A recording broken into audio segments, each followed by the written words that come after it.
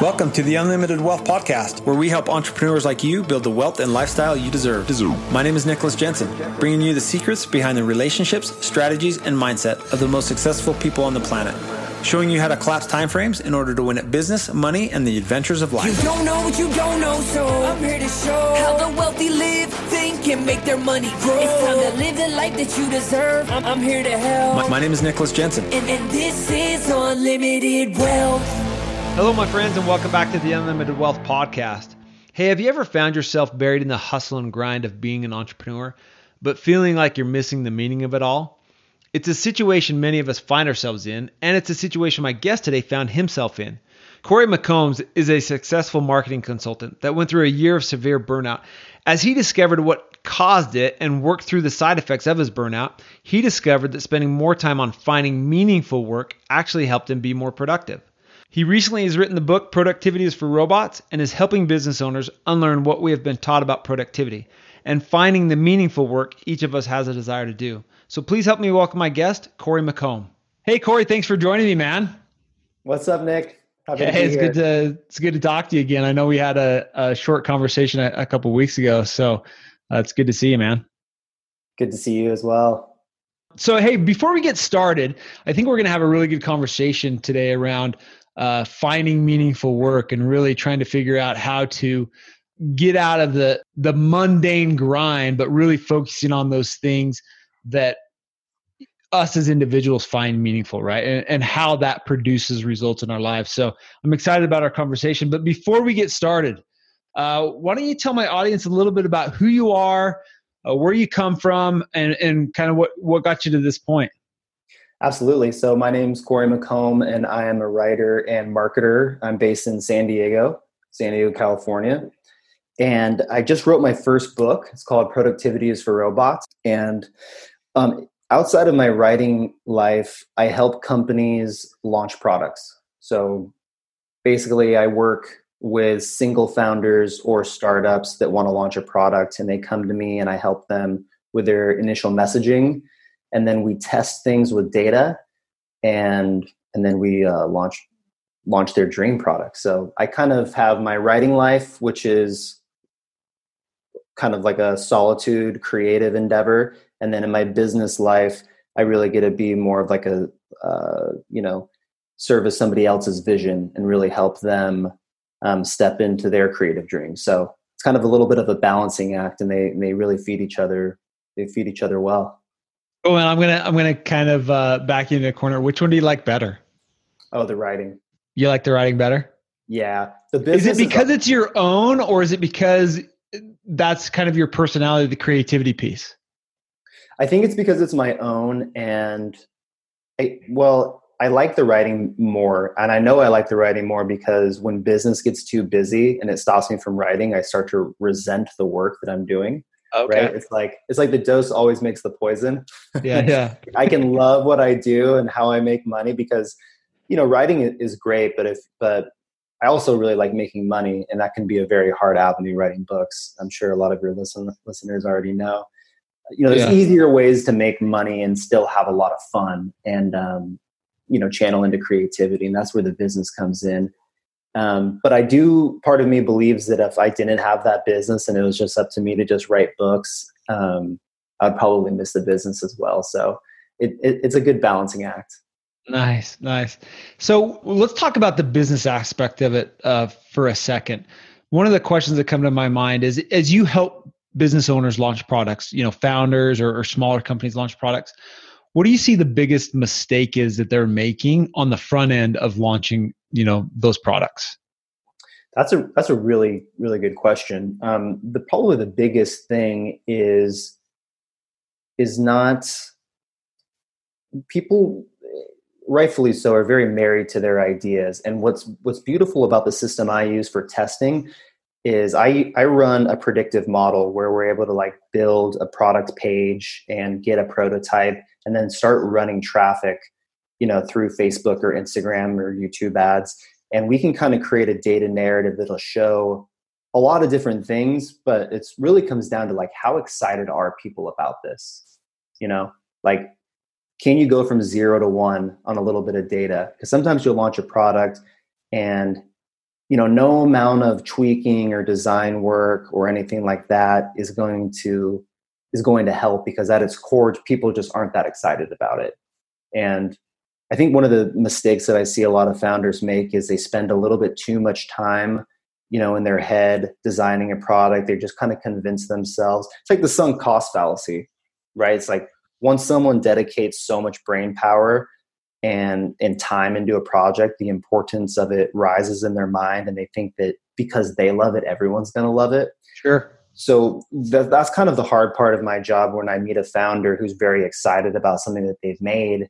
And it's not that it's a bad product or it won't help some people, but it's my job to run through the data and say like, hey, this is like a green light, a yellow light, or a red light.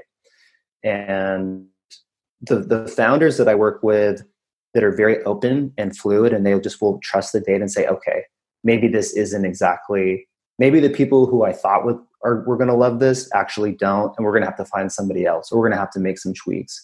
And that's where it's really fun to be able to, when you're working with someone who's willing to adjust and pivot and believe the data and tap into their own intuition on like what needs to happen. So yeah, the biggest mistake I see people make before they launch a product is being like too married and like too cemented into their original vision, and not accepting the fact that, hey, this just isn't as exciting as you thought it was, and we're going to need to do something else. Sure. On that same note, you talk about sunk costs, right? Oftentimes people are paralyzed to move forward thinking that, hey, this has got to be the right choice. Because if it's not the right choice, like I'm going to be buried in this, 5, 10, 50, $100,000, whatever the product is. Do you also see people paralyzed by that, saying, if I make this decision, it has to be right, or we're screwed type scenario? Yeah. I see that probably more than anything. Oh, really? Yeah, that's interesting. So how do, on the front end, how can business owners be more analytically driven to test a little bit, knowing, hey, I'm going to make this decision, I'm going to go down this road, but rather than sinking $100,000 into it, I'm going to get enough data at $5,000 to figure out whether I need to pivot, whether I need to kill it, whether it makes sense to move forward.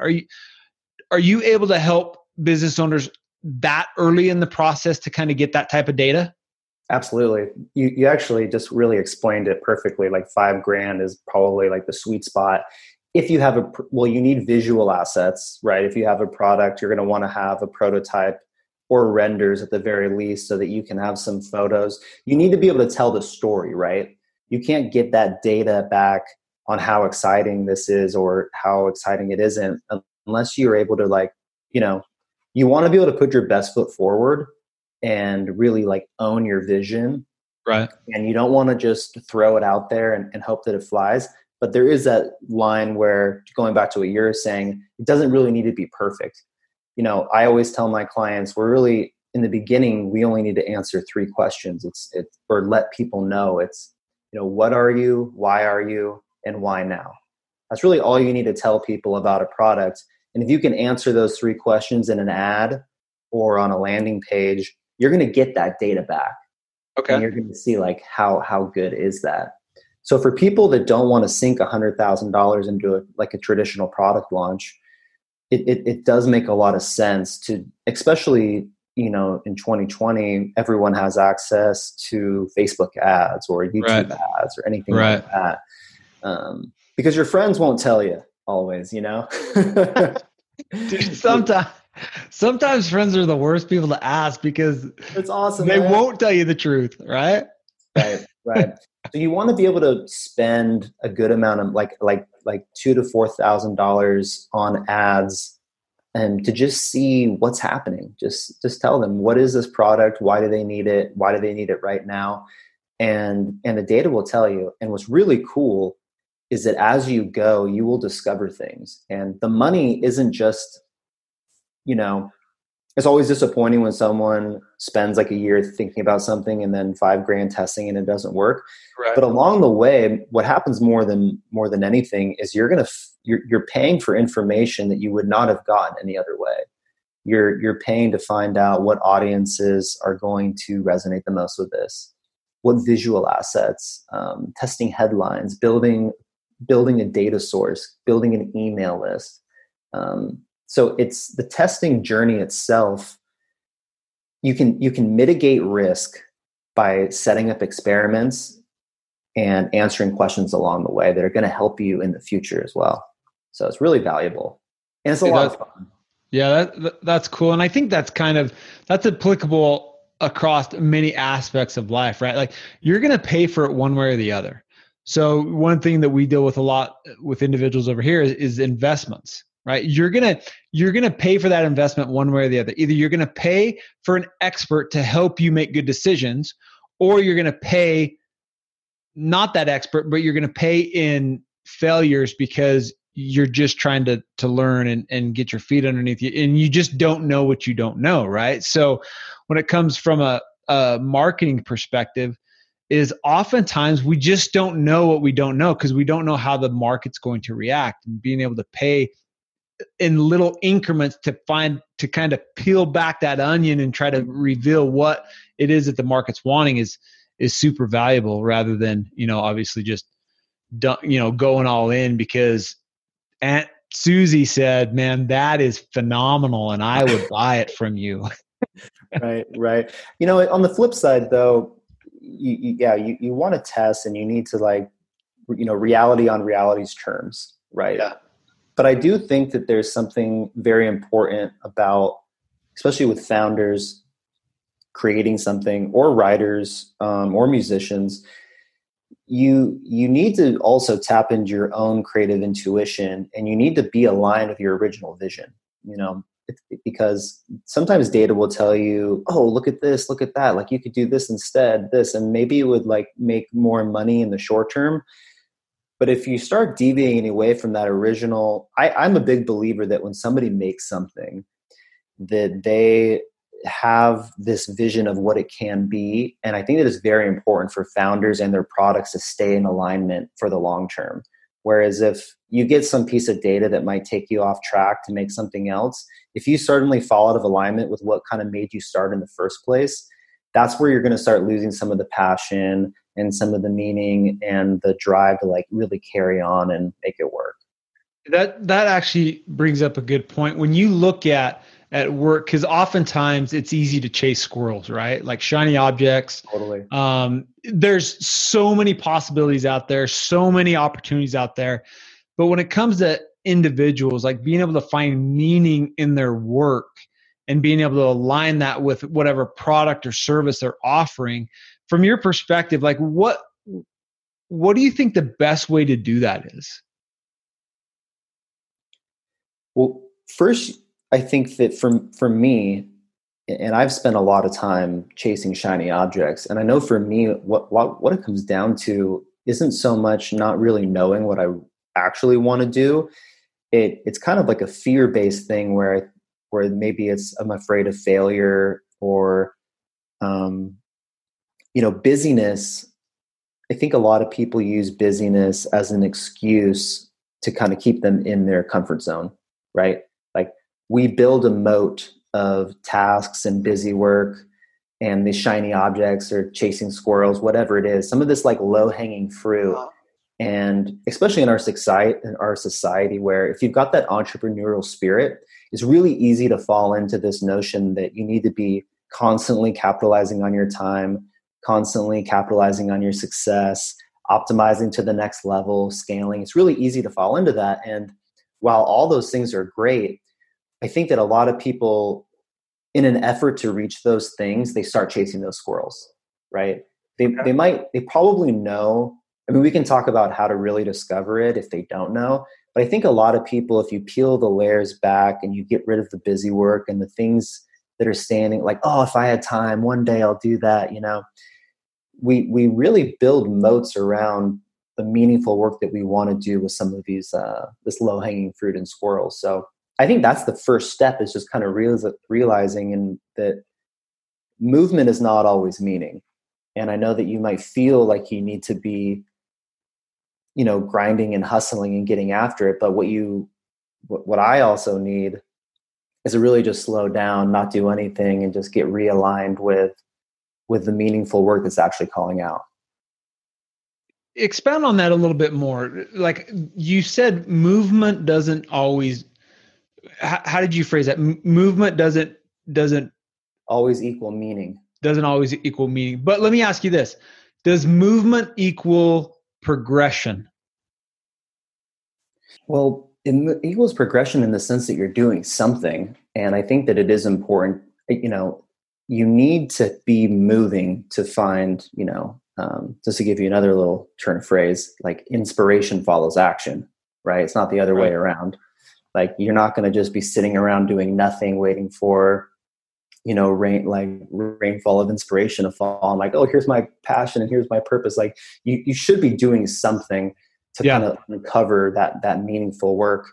But I think that there's a real danger in going too hard into it. I mean, I'm a good example. Like I have a successful freelance marketing business. And if I was just to keep leaning into that, then the writing dream would slowly like shrivel up and die. And I am progressing in this other area.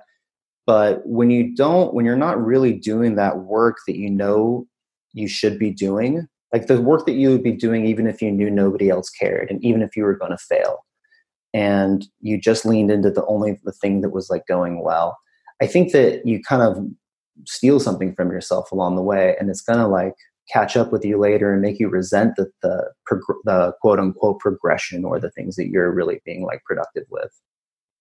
So do you see that? What's the best way for individuals? Because it's this idea of, chasing the next goal, chasing, the next hurdle, and kind of the golden ticket or the nugget that we would all love to have is our meaning. The meaningful things in our lives are aligned with the things in our lives that move our business forward. Like if those two things are exactly aligned and it moving in the same direction, like that's the holy grail, right?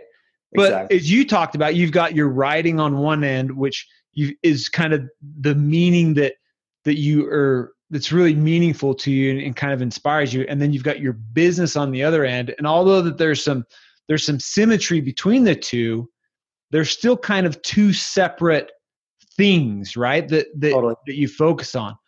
So what do you think the best way is to say, hey, I've got this meaningful thing, whatever it is, and I obviously need to make money and I want to build a business or whatever. How do you kind of move those two things in alignment to where, dude, that's the holy grail of like, man, you've got the cat by the tail. Totally. Well, I think that they are in alignment, like in the life itself. They don't always need to be forced like into total alignment with each other, where I think people underestimate the energy that you get from doing something that you love, even if it's not connected to your work, that will carry over into your work.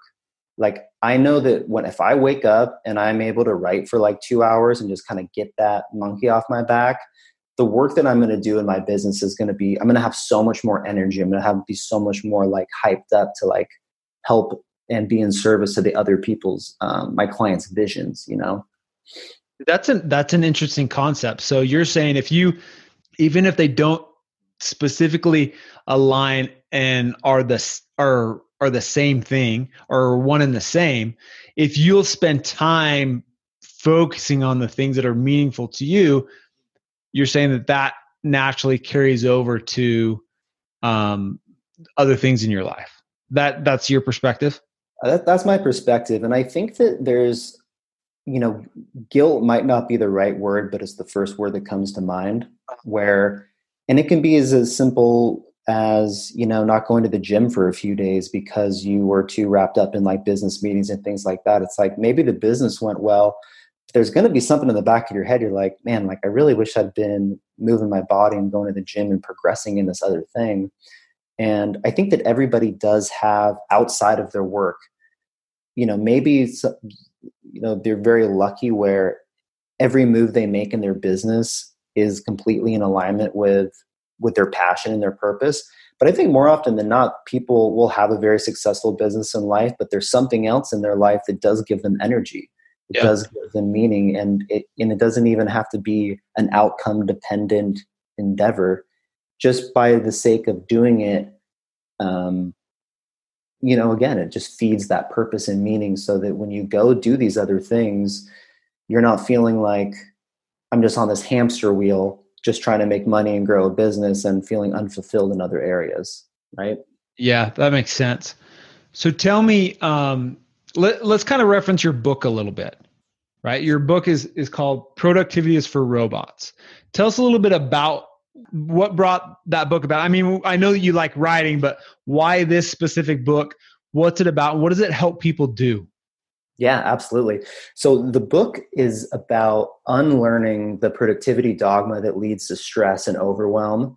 And it's about trying to realign with human nature to kind of avoid the, as I call it, the robotic output race of like hustle and grind culture. Uh-huh. It's kind of built on this premise of, some people are terrified of artificial intelligence, becoming more human-like.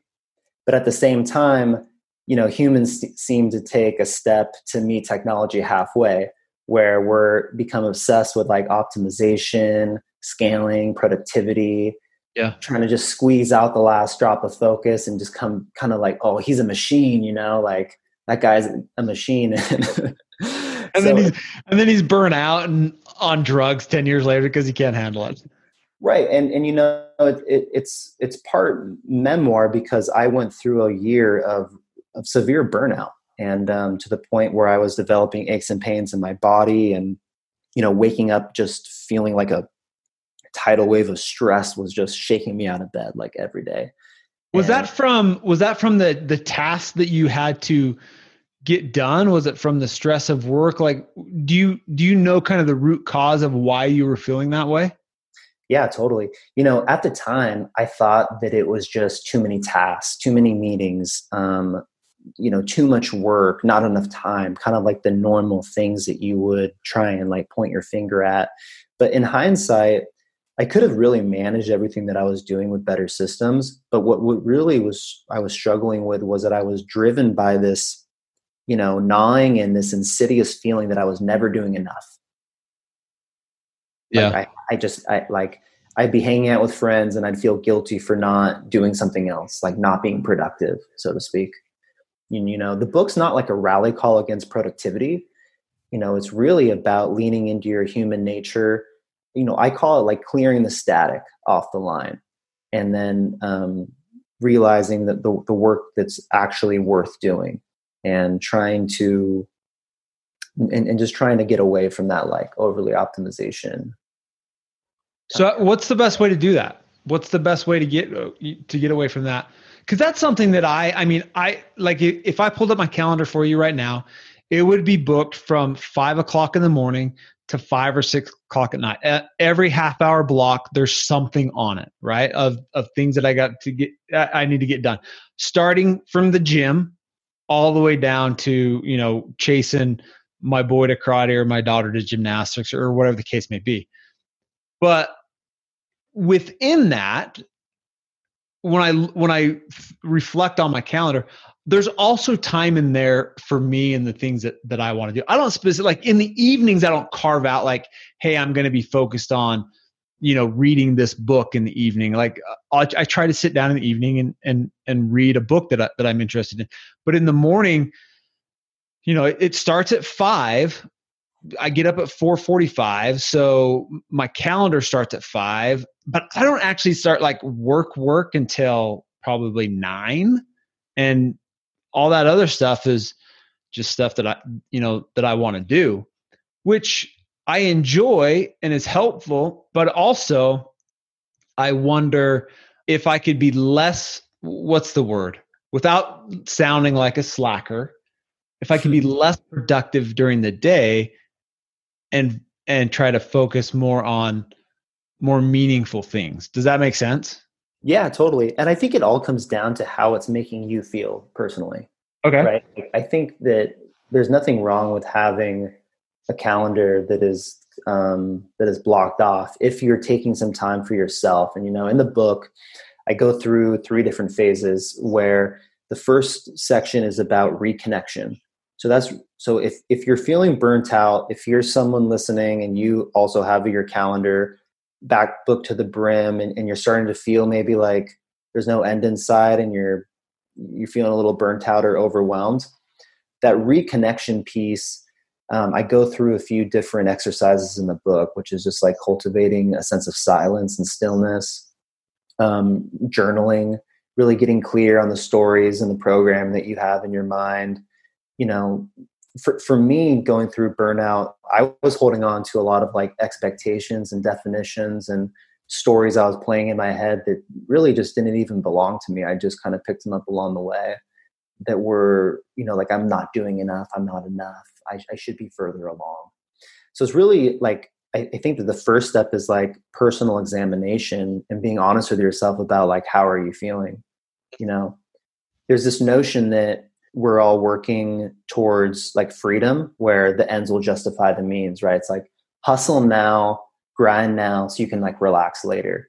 Yeah. But that for me can lead to that feeling of, being spread thin by options and FOMO and stuff like that, where, productivity, it shouldn't lead just to eventual freedom. Like it should lead to like a high, like more courage, creativity, like connection with other human beings. Like anytime that you are feeling inspired or just laughing or hanging out with your kids, like that's productivity. Like you're being productive.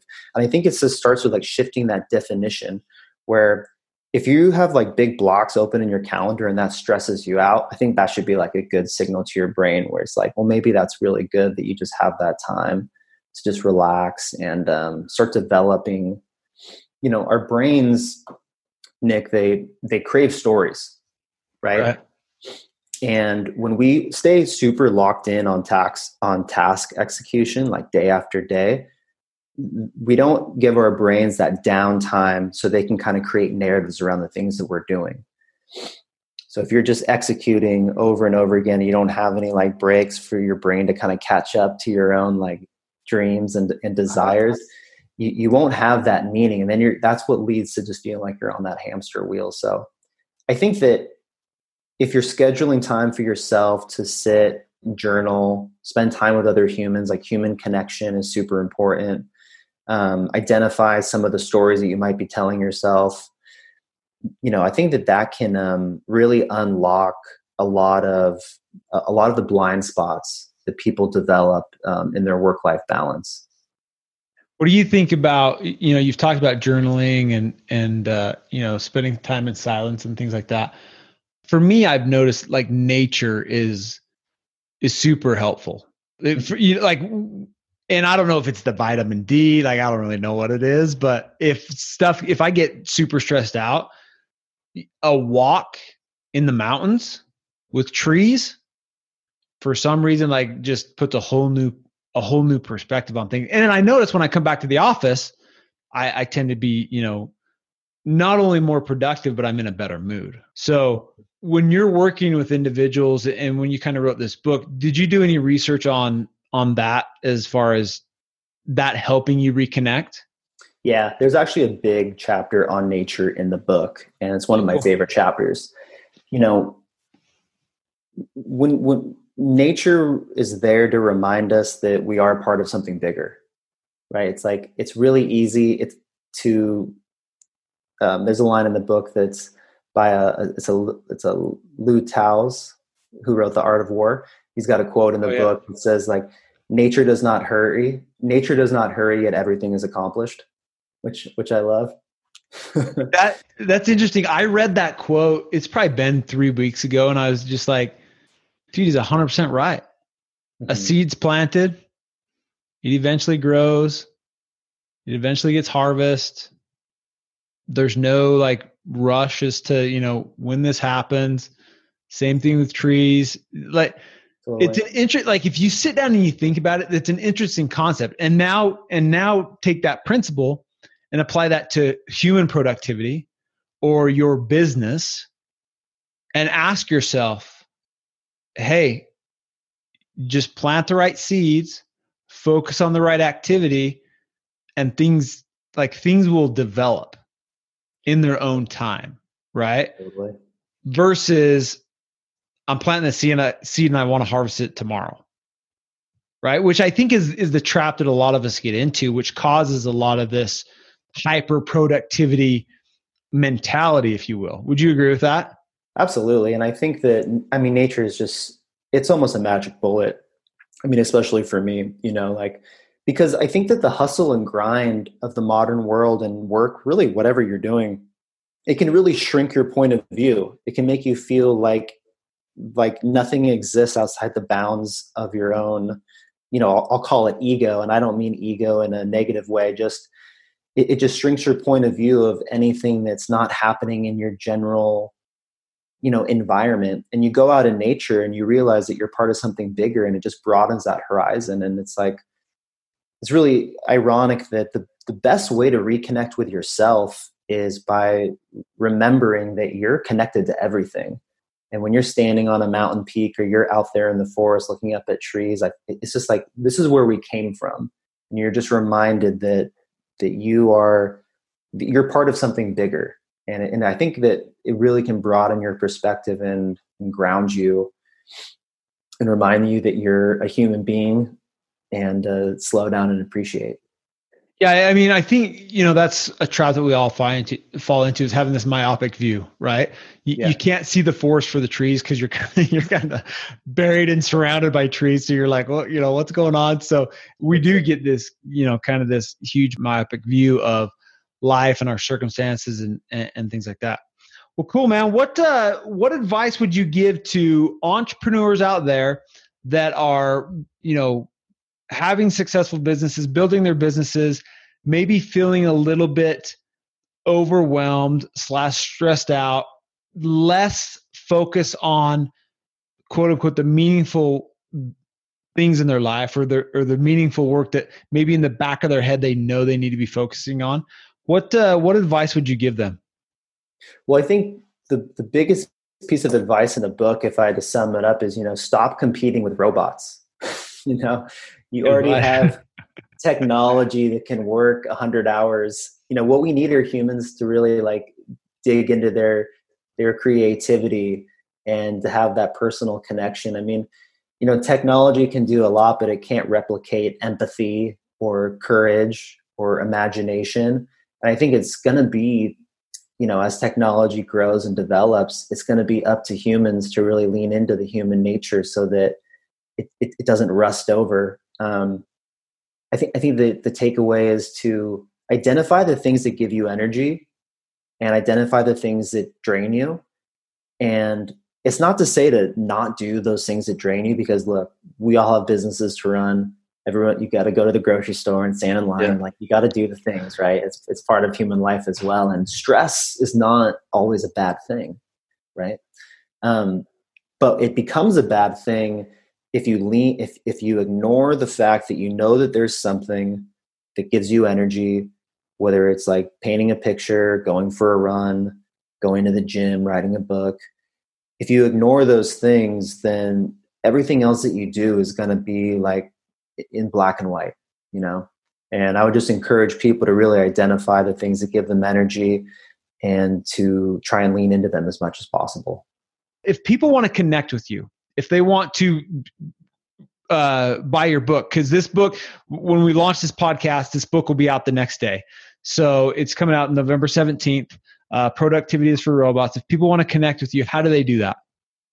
Yeah, they can connect with me, through my website, CoreyMcComb.com. You just send me an email.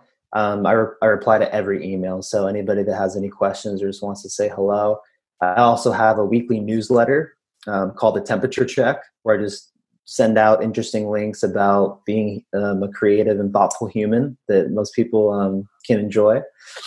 And yeah, the book is, I think it's the best thing that I've ever done. I'm really proud of it, really excited to see it live up on Amazon, and that's where it's going to be. So, for the first week of launch, it's going to be the paperback and the Kindle will be set at a special price because I just want to get as many people to read it as possible. Oh man, I'll put the links to your website in the show notes, and then that way, if individuals want to connect with you, they can do that way. And then we'll add the link to your book once it comes out. So perfect. Again, Corey, thanks for joining us. This has been awesome, and listeners, thanks so much for spending some time with us. As always, be wealthy and create the life that you deserve. Have a great week. See ya. Hey, real quick. Are you a 6 or 7 figure entrepreneur who is making great money, but like so many other unwealthy successes, you're not seeing your wealth grow? If so, I can help. Head over to nicholascjensen.com/wealth and take my free wealth building assessment now. Learn how to become a strategic investor and start building the wealth you and your family deserve. Again, that's Jensen.com/wealth. We'll see you next time on Unlimited Wealth.